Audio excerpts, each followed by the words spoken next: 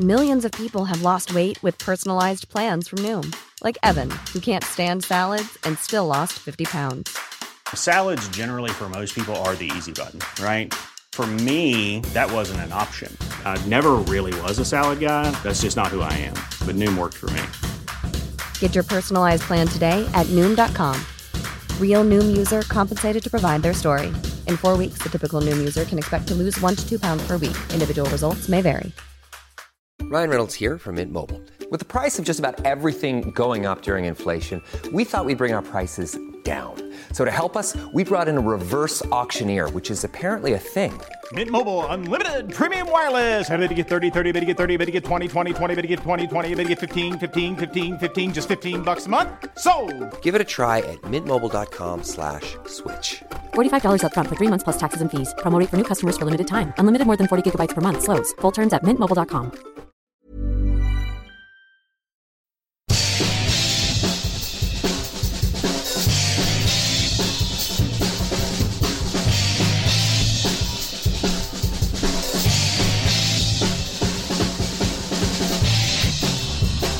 Hello and welcome to The Back Half, the New Statesman's no longer very new culture podcast with me, Tom Gatty. I'm culture editor of The New Statesman. And me, Kate Mossman, the arts editor of the same publication. And today, what are we going to be talking about today, Kate? We're going to be talking about the Channel 4 drama Kiri, Jack Thorne's new four-parter about a social services scandal. And also about the fantastic new... Oh, I've given my opinion away there. Damn, maybe Ryan Gilbey will hate it, who's joining me. What will they think? What will they think? Coco, the new Disney film. Pixar film, yeah. Pixar. And we will have the umpteenth in our non-important anniversaries. And it's very non-important today. So, it is. So you need to watch out for that. It won't even register. It's so unimportant. But we need some more suggestions because we've only had sort of one so far. And often they're quite serious things that people suggest, and we need them to be slightly less relevant, in fact, to the population. It's low rent, isn't it? That's the key with the non-anniversary. We need things that are at the bottom of the ladder. Yes, not on the mind. No, and we were struggling to find a way to cram this into the non-anniversary, but couldn't. But Kate and I have both been deep in editing. You know, it's like that scene in The Social Network where these guys are like sitting in their laptops coding, and someone goes over to like interrupt them and go, "Don't, he's locked in." And so we sit opposite each other with our headphones. We both have new headphones, don't we? We've both got new headphones. Bluetooth. Bought at great expense. So far, the streams haven't crossed, and we haven't sent our Bluetooth music to each other, but we have been swapping editing music tips. Kate, what's your sort of go-to editing music? Well, my go-to writing music is a song by Van Halen called Dreams that I think was used on the Power Rangers film, maybe Power Rangers 2 or something. And it's sort of late Van Halen before, after people thought they were important to talk about. But I know it so well that I'm not aware of it. So It's sort of white noise. And it's very inspiring, very, very stimulating and invigorating to listen to. And it has a guitar break that sounds like a horse whinnying in it. And when I get to that bit, I'm like, yeah, put it on again. But in terms of editing, actually, at the moment, it's Clannad. Yes. Because it's soothing. And, I think that elvish kind of language that you often hear in Clannad, or you think you're hearing, it doesn't really interfere with the words you're trying to focus on the page. How about you? Clannad, of course, held dearly in my heart for their soundtracking of the 1980s Robin Hood TV drama, which I didn't see, but you talk about often. Yeah, The Hooded Man. It's a song that probably has zero credibility, but I return to often. Yeah, I will try and crowbar that into an anniversary at some point. How does the song go? It goes, Robin, the Hooded Man. And that is exactly what it sounds like. And it has like the men of Clannad singing the chorus too, doesn't it? Yeah. So it's not just the sort of Enya sounding voice, it's the proper sort of the textures of the whole of the Clannad outfit. No, this Robin Hood was one that tried to both be a little bit more gritty and also tap into some of the kind of more mystical elements of the legend. I must go back to it. I've got it on a VHS somewhere. But yeah, for me, it's anything that I don't have to listen to too closely. So there was another 90s album by Future Sound of London, very early ambient record that I listened to a lot called Lifeforms. And then recently, I know nothing about prog music at all, but I started listening to Tangerine Dream. That could work. Which is good. Yeah. Really yeah, works. I think that probably rap is probably the least editing friendly music. Too many words, too short space of time. Prog goes well. Jazz works unless it's too John Coltrane-y, and there's something about, the sheer number of notes crammed into a bar that just interferes again and the whole thing goes haywire. So get editing. Some tips. Get some words, start editing them, put Dreams on by Van Halen. We have a special guest with us this week. Would you like to introduce yourself? Hi, I'm Ryan Gilby. I'm the film critic of The New Statesman. Yeah, great to have you here, Ryan. We're going to be talking about Coco today. This is the highest grossing film in Mexico ever. Yeah, of all this true? time. That's right. Amazing. The previous one, I think, was Pixar as well. Not Machete. Just get those stereotypes right out the window straight away. That's what it's all about. Yeah. 97% on Rotten Tomatoes, which of course is the way that we assess films nowadays. That's how I decide what I think. Yeah, looking at Rotten Tomatoes. It's just a wonder, isn't it? This film. I mean, you sometimes have that moment after a film, in that kind of when you have the glow and you think, but there must be something wrong with it. There must be something that didn't work. I just think that it's beautiful. Yeah, this is a film about a little boy who gets temporarily trapped in the afterlife, trying to seek the blessing of a famous musician because his family don't want him to be involved with music. And while he's in there, he learns a lot of lessons about his ancestry and about the importance of home. But it's quite, I mean, I don't know about you, but I was sobbing at the end of this film, and I was looking down the row of people in the cinema next to me, and they were all adults, and everybody was just like covered in snot and tears. Did you cry? The weird thing is I didn't. I was very moved watching it. But thinking about it afterwards, it brought tears to my eyes. And I'm sure I'll cry when I see it again. This is the thing I find with Pixar films. They are so kind of freighted with meaning and drama and things like that. And there's this almost this kind of undertow of emotion that you see them again, and it's not in any way diminished. Inside Out was a good example, which I liked the first time I saw it, and the second time I was in floods of tears. I don't know what happened, something switched. But yeah, the clever thing with Coco is that I mean, as you say, it's music is one of its themes, because Miguel, the 12-year-old boy in it, his family have kind of outlawed music because his great grandfather, I think it is, left his wife and went off to be a balladeer, went off to be a musician. And so music is kind of forbidden in the house. So music is the subject of the film, but weirdly, it's not a musical, is it? It's got that one key song that we won't say too much about because it plays a really important part. And everything is everything, you usually have kind of emotion and narrative kind of scattered through different songs in a film if it's to do with music. But here it's all on this one song, and it has an incredible kind of wallop when it comes to the end, I think. There's a lot of discussion about this being Pixar and Disney's anti-Trump movie, because there's not a single American character in it. It's an all American Latino cast. All the music is Mexican. So the little boy wants to be a musician, but he doesn't want to be a pop star. He just wants to play mariachi and traditional guitar and everything. That's right. And there's that kind of matinee idol kind of musician that he idolizes and tries very to traditional, and it was beautifully done. And I was reading some pieces that were kind of saying today, like, let's take Trump out of this. He's got enough real estate in our minds anyway. Let's just enjoy this film. That's a really nice way to put it. And this has been in development. I mean, this was greenlit in 2011. So, it goes way back. And the vilification of Mexico and Mexicans isn't something new. Trump just happens to be the latest kind of manifestation of it. I read somewhere that actually Mexican kids had to sit in the balcony in cinemas until a certain point. And I don't know when that was changed, but they were actually segregated. And that, in that respect, is the one of the co-directors is the guy who actually worked as a 2D animator on Ratatouille. Yeah, so this is Adrian Molina, isn't it? Yeah. So he's risen up the ranks quite fast. Yeah, you see that happen a lot. I mean, Tim Burton started out as a Disney animator, didn't he, on Fox and the Hound in like 1980 or something. So yeah, it's nice to kind of trace people's... and he's the co-writer and co-director, I think, Adrian Molina. Well, he's Mexican, and you've got so much kind of authenticity here that the filmmakers they say embedded themselves. They hung out with Mexican families. Yeah. And they went to Mexico on holiday. Yeah, we've got not talk in the kind of language of the production notes. But they hung out with some Mexican families and got all sorts of, I mean, there's incredible detail in it. And I was reading some interviews with kind of Mexican families who've been to see the film, and they said that's the thing that bowled them over.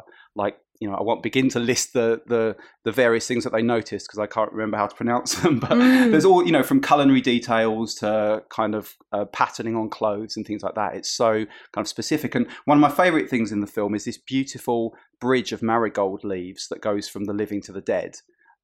It's this kind of like, really thick kind of pile of leaves. Beautiful burning orange. It's gorgeous. And that came about simply because when the filmmakers were hanging out with these Mexican families during the Day of the Dead celebrations, they saw that the families leave a trail of marigold petals going from their houses to show the dead, to show the spirits how to find their way back home, which is a really beautiful idea. And they kind of ran with that and turned it into this amazing bridge in the film. You mentioned Inside Out. Do you think that Pixar's and these sort of Disney Pixar's are getting actually more emotionally deep as we go on? Do you think there's more sort of heft to them in terms of the things that they're examining, or has it always been there? I think the emotional content has always been there, right from Toy Story was the first feature they did, and that's incredibly deep and rewarding and kind of rich in its emotional content. But I think it's always been there, and this is what sets them apart from other animation studios, say. Old DreamWorks stuff like Shrek and things like that, or the current ones, Illumination, who do the Despicable Me films and did Sing. I mean, they're all very jolly and entertaining, but there's no, they don't really have any afterlife. They're just kind of bright colours. And I think that they just lack that kind of emotional component that Pixar or Studio Ghibli have, for instance. Yeah, where they think about story and resonance. And we're always looking for what makes them sort of more sort of modern in their characterization. And everyone was saying about Frozen, for instance. Oh, it's a girl at the center. She doesn't get the sort of Prince Charming. She gets the the shepherd, the smelly shepherd. It's all about her relationship with her sister and everything. You kind of build up these sort of political constructions to kind of make yourself feel better about watching them. But this one, I mean, this is so off the scale. It has, it ends with the scene of a boy bringing his grandmother temporarily out of a state of dementia by singing her a song that he's heard from her dead father in the afterlife. I know, that's heavy stuff. Exactly, the intergenerational stuff is fantastic in the film. Do you remember right at the beginning when Miguel's narrating and he says, "This is my grandmother. She doesn't really know who I am or about anything I say, but I talk to her anyway because it makes her happy." Yeah, and that's just in that like fleeting moment, that's incredibly profound. And you just see him kind of telling her about his day and kind of showing her how he's learnt to run or something, his new running style or something. And then the power of music to bring somebody, that being sort of so ingrained in the muscle memory of people that they can still sing, but they can't actually talk. So moving. And Pixar do that so effortlessly, don't you think? I mean, Inside Out was basically all set inside the mind of a teenage girl who's having a nervous breakdown. And it's really what a hard sell as well. That's what I love about them, though. I mean, they did that great trilogy kind of in the late 2007, I think it was, around that time, where it was Up and Wall-E and Ratatouille. So a film about an old man, a film about a rat, and a film about a tin box. It's like, and there was this famous kind of, I think Disney were just in the process of buying Pixar at that point, and there was this famous kind of uproar about all these unmerchandisable films. So soon after that, I think we got the Cars sequel, so they could sell lots of merchandise. What did you think about Frida Kahlo appearing in it? Oh, that was fantastic. Yeah. See, there's so much in the film. I'd completely forgotten about that. The beautiful stage show. Yeah. I mean, I don't want to spoil it for anybody, but it's just a complete That's true. You're good at not doing spoilers. I just want to do the spoilers all the time. But it's kind of like an irreverent sort of touching but slightly irreverent image of Frida Kahlo in her. Demented, basically. Yeah. Almost as like this kind of crazy performance. Yeah, very affectionate, but demented. As a skeleton, of course, as well. Yeah. This is the beautiful thing for young children watching this. I mean, half the characters are dead and half of them are alive, and you completely take that for granted, don't you, while you're watching? Completely. I mean, I compared it to Beetlejuice in my review in the magazine, and it had that same kind of feeling for me, that kind of more emotional heft, as we were saying, than something like that, but just that real liveliness and sprightliness. And we're also talking earlier about whether it was suitable for younger children. I think it's probably a bit too creepy and a bit too grown up, maybe. In that regard, but yeah, it just has so much life, so much energy. Go and see it now, regardless of what age you are. Maybe if you're really young, don't go and see it. If you're really old, do. So I absented myself from that last item because I have not yet seen Coco, although on the strength of that, I'll be making every effort to do so. But I have seen Kiri, which is Jack Thorne's new Channel 4 drama starring Sarah Lancashire. We've just had the second episode last night. So this is a 4-part drama about a social worker, played by Sarah Lancashire, who arranges for a young black child to go and visit her birth grandparents during the process of being formally adopted by a white middle-class family. And the girl goes missing.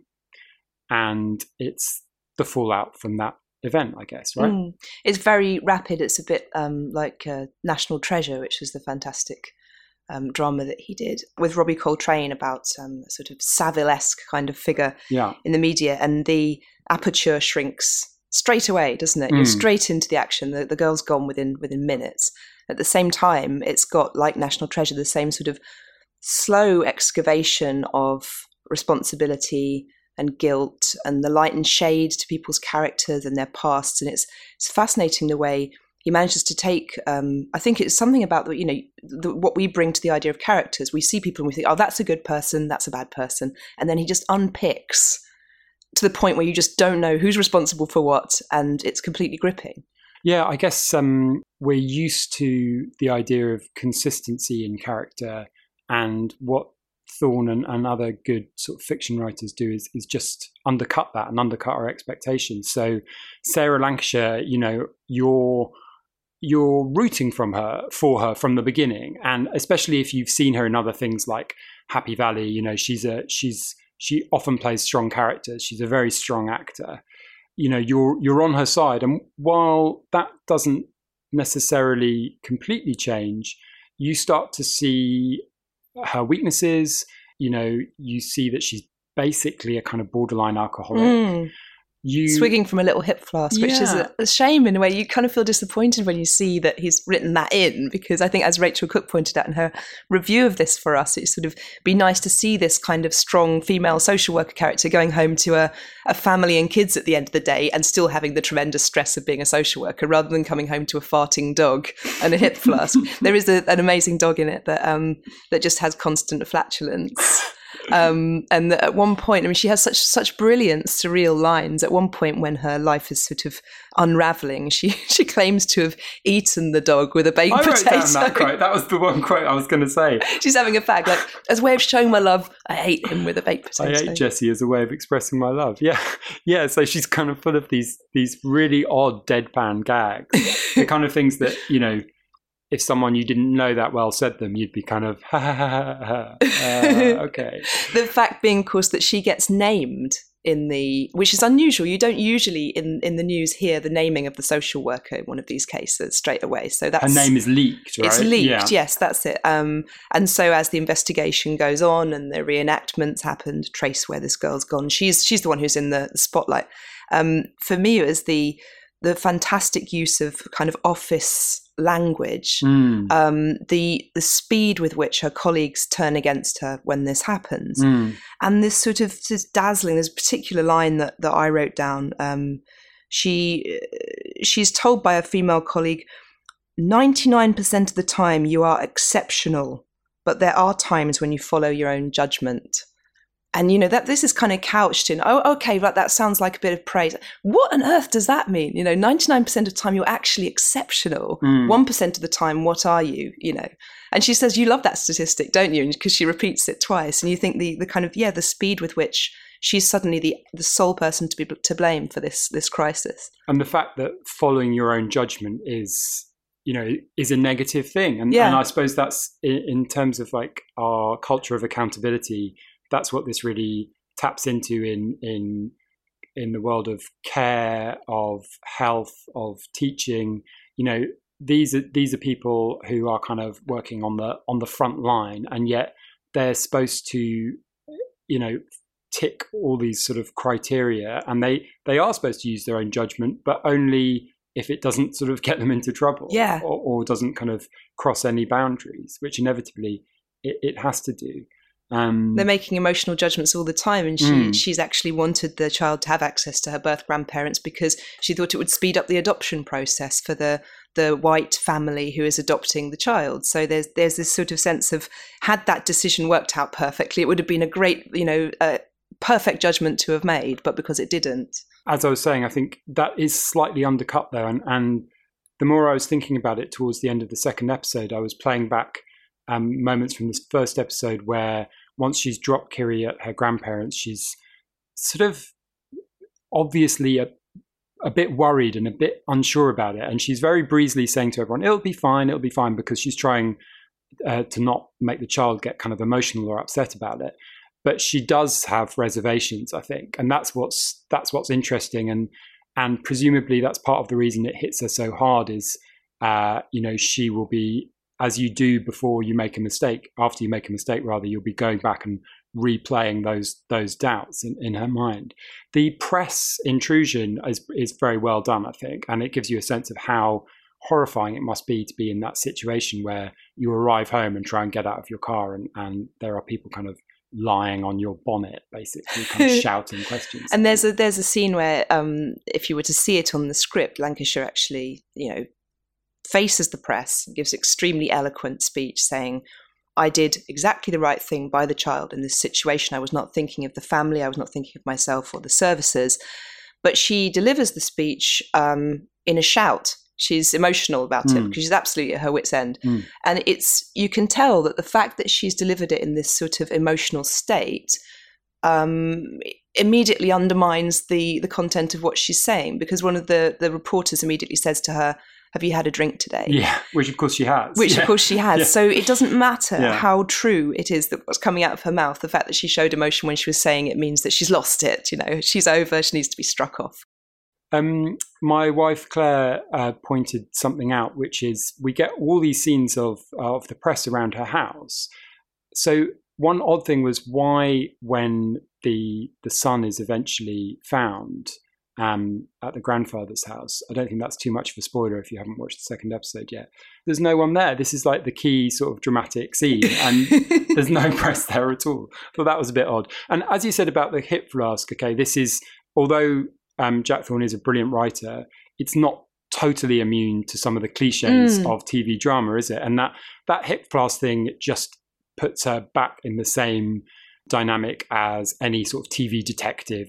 This is a kind of is a very familiar crutch. Coming home to the takeaway at night. It's the classic. It's been going on for decades. That image of the lonely detective, the lonely social worker. Yeah, and I also thought the possibly, although again I think it's very well done, the relationship between the adoptive father and mother.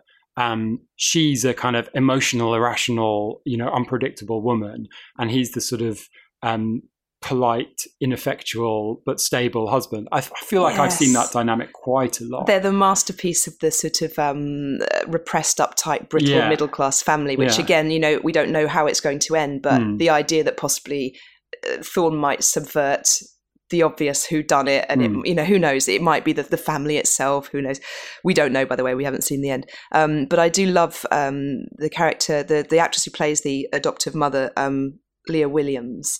I saw her in she was in The Missing, the second series of The Missing. She played a similar character, this sort of extremely controlled but almost wild under the surface woman who has a huge past. And in The Missing, she played an ex-Gulf War captain who'd had a complete breakdown out in Iraq and who was now living quietly with a village butcher in Germany and was just waiting to explode. And she's something about her face, the placidity of it, but the watery eyes, and the fact she's either almost on the verge of crying or having sex at any point. She always seems to be having these really steamy sex scenes written in for her characters. And I hadn't seen her much until the last couple of years. I feel like she's kind of hit her stride with bigger roles recently, but she's in the West End in something at the moment.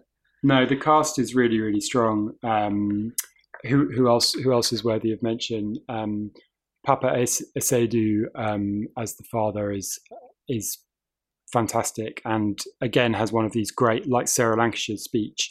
Him and Lucian Musamati, who plays his father, have a great sort of set, quite stagey in a way, where you kind of learn about their relationship earlier on in their lives. Ryan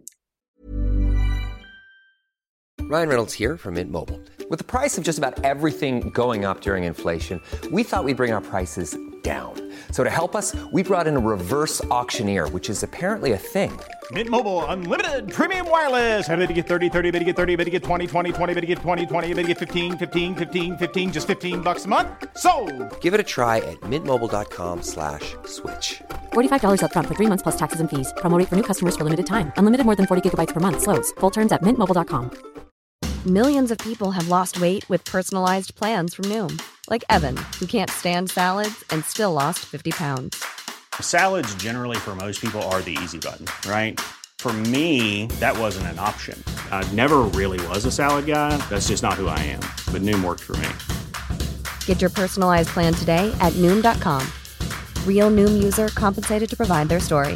In 4 weeks, the typical Noom user can expect to lose 1 to 2 pounds per week. Individual results may vary. Something that I listened to a discussion of this on Front Row last week, I think it was, and they had a writer on there, Drida Mitchell, who was very disappointed in the representation of the black characters, purely on the kind of bare facts of it, that you've got the young black man in it is a drug dealer, he's violent, he's an ex-offender. Even what she called the positive black female character, who's the sort of detective inspector played by Wunmi Masaku, has been in care, and that their story is effectively most eloquently expressed by Sarah Lancashire, the white woman character. I mean, I think we haven't seen it all. I think, as I said, he is really good at kind of taking apart these some of these stereotypes, but I wonder what conversations went on in the Channel 4 offices before deciding to go down this road, because although, you know, I can sort of see where she's coming from with that. There would have been millions of hours spent, you know, trying to make this as delicately, carefully done as possible. And they have avoided some of the more obvious things. Like, it's not like the girl's been sent back to Nigeria or anything like that, or involved in, you know, there were stories in the press of black magic and of all sorts of terrible things, female circumcision happening to young British born African girls. There's none of that. It's not about that. But it's actually sort of more about a class divide, isn't it? So you're looking at people who've struggled with poverty and drug addiction versus the very, very posh house in the upmarket area of Bristol, and the kind of psychological problems that family might have as well. So in a way, it almost has as many cliches about the white middle class as it does about the black lower working class. It's a very interesting thing, but it's not quite. I remember with National Treasure, the incredible ambiguity at the end of that was one of its strengths, that you're just left not knowing. And I feel in this that we are going to get the whodunit solved. It has moved into a more traditional whodunit, hasn't it? And you can see that by if you Google around, you'll see the kind of newspapers like the Express have got, you know, whole articles now. Who killed the schoolgirl? Here are all the suspects. And viewers left unnerved as they notice this in seriously disturbing scene. Creepy. Watch out for the if you haven't watched it yet, for the Teenage Son as well. It's a masterpiece of that is silent threat from a 15-year-old boy. God, really... So he can drink a glass of orange juice and make it frightening. You don't know what he's going to do, and he just says, "That was nice, actually." I thought he was going to like smash his mother's head off with it or something, but no, just something in his eyes. We are at risk of becoming the Jack Thorne show, aren't we? Because we just did Christmas Carol, which he did as well, and then I'm sure when his adaptation of Philip Pullman's Northern Lights comes out, I'll be desperate to see that and talk about that. But he is a remarkable talent. Yes, the last time we watched Jack Thorne, he was sort of rolling walnuts and Brussels sprouts down sheets in the old Vic with a giant turkey swinging from the ceiling. So it's a very different kettle of fish. Versatile chap. Okay, Kiri is on Channel 4 Wednesday nights. Kate, you mentioned our respective new pairs of Bluetooth headphones earlier, and this morning I was sitting on the bus, and my headphones are quite new, so I haven't sort of totally got to grips with them. And I realised that I wasn't able to hear my music through my headphones, and that was because I was just simply blaring it through my phone. And as I was preparing for this podcast, No! what I was listening to was the opening bars of Alexandra Burke's version of Leonard Cohen's Hallelujah. Because for our non-anniversary this week, we had decided to mark the momentous occasion of 9 years since Alexandra Burke's Hallelujah was riding high at number one. By January 2009, this single had sold over 1 million copies in the UK alone, which was a first for a British female soloist. Incredible. And 500,000 copies in its first week as well, which, I mean, the fact that it is now, it's the X Factor's biggest winner ever, biggest song ever, which, given that it was 9 years ago, just proves that the X Factor is over with its rapidly shrinking figures. This was what we could call a sort of non-nuanced take on one of Leonard Cohen's most famous songs. And do you remember the battle in the charts at the time that they went and released Jeff Buckley's? Yeah, so the X Factor not being hugely on my radar, this did get on my radar because, like many, I know and love the song. So my ears pricked up when I heard it kind of blasting through the radio with soupy strings, soupy backing singers, breathy ululations, and then suddenly morphing into a sort of 80s power ballad with gospel injection. It's not terrible. It's just, it's just what it is. But yeah, no, a lot of people were very upset. And perhaps had I been a bit younger at the time, I might have been very upset as well, because less from Leonard Cohen worship, but from Jeff Buckley worship. Yeah. A lot of people feel very strongly about Jeff Buckley's version of the song, which is indeed incredible. And they launched a project to get it to number one, that had become a bit of a thing by then, hadn't it? I'm sure they did it with Rage Against the Machine. It got to number 2, actually, didn't it? The Buckley did, I believe it did. Did it? And Amazing. It's quite valiant. I mean, it's almost quaint now to think that, we would try and combat the power of the TV talent show by releasing the original version. And it says such a lot that we just gave up. So the fact that this doesn't sound too terrible now means that we've just accepted that this is what music sounds like. Yeah. This is what you get. But yeah, apparently, I heard somewhere that she was asked about it, and she said it just didn't do anything for me. She wasn't over enamoured of the song choice herself. Really? I did check this out. I may be wrong on this. Please tell us if we are wrong. But yeah, she is quoted as saying it didn't do much for me, to be honest. She gives it, she gives it what she's got, I reckon, in the recording. I mean, it's a song. It's a, like all really, really great songs, it can survive lots of different versions. I mean, this has been through Leonard Cohen, John Cale, Jeff Buckley, Rufus Wainwright. It was on Shrek, wasn't it? It was on Shrek, yeah. Which version was that on Shrek? Oh, I feel like that was the Jeff Buckley one, or maybe the Rufus Wainwright one. Yeah, possibly. I'm not a very good judge of Leonard Cohen the other day because I was in the shower and I had the Radio 4 on, so I knew that Desert Island Discs was playing, and I could hear in the distance what I thought was possibly the worst song ever written. It was such a basic melody, and it was sung out of tune, and it had like a sort of really cheap synth pop kind of background. And I thought, how has this got on there? Is this someone's personal project that their dad recorded and they're remembering their dad and this kind of thing? And I actually put the shower water off and got the towel and got out to go and listen to it to see what it was, because it was so bad. And it turned out to be, I'm afraid to say, First We Take Manhattan by Leonard Cohen from 1988. His synth pop song. So I don't know whether that was the distorting effect of the water or whether I've just got terrible taste, but I thought it was really bad. I mean, to a lot of people that will be sacrilege, and no doubt, if anyone can find you, they'll direct their hate mail to you. But there is. I mean, I love Leonard Cohen, but I can see if you came to him as an alien landing on Earth, and you've got these sort of weird backing singers and this often very cheesy production. Singing, I'd really like to lie beside you, baby, I love your body. Yeah.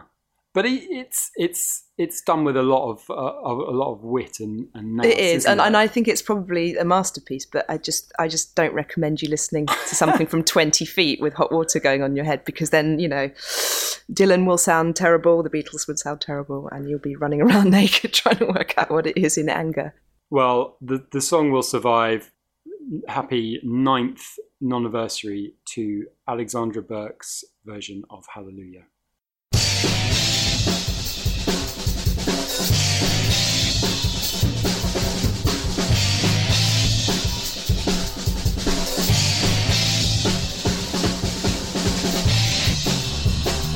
Thank you for listening to this episode of The Back Half, and thank you to our film critic Ryan Gilby for coming in to talk about Coco. His review of the film is in this week's magazine, which as usual I heartily recommend.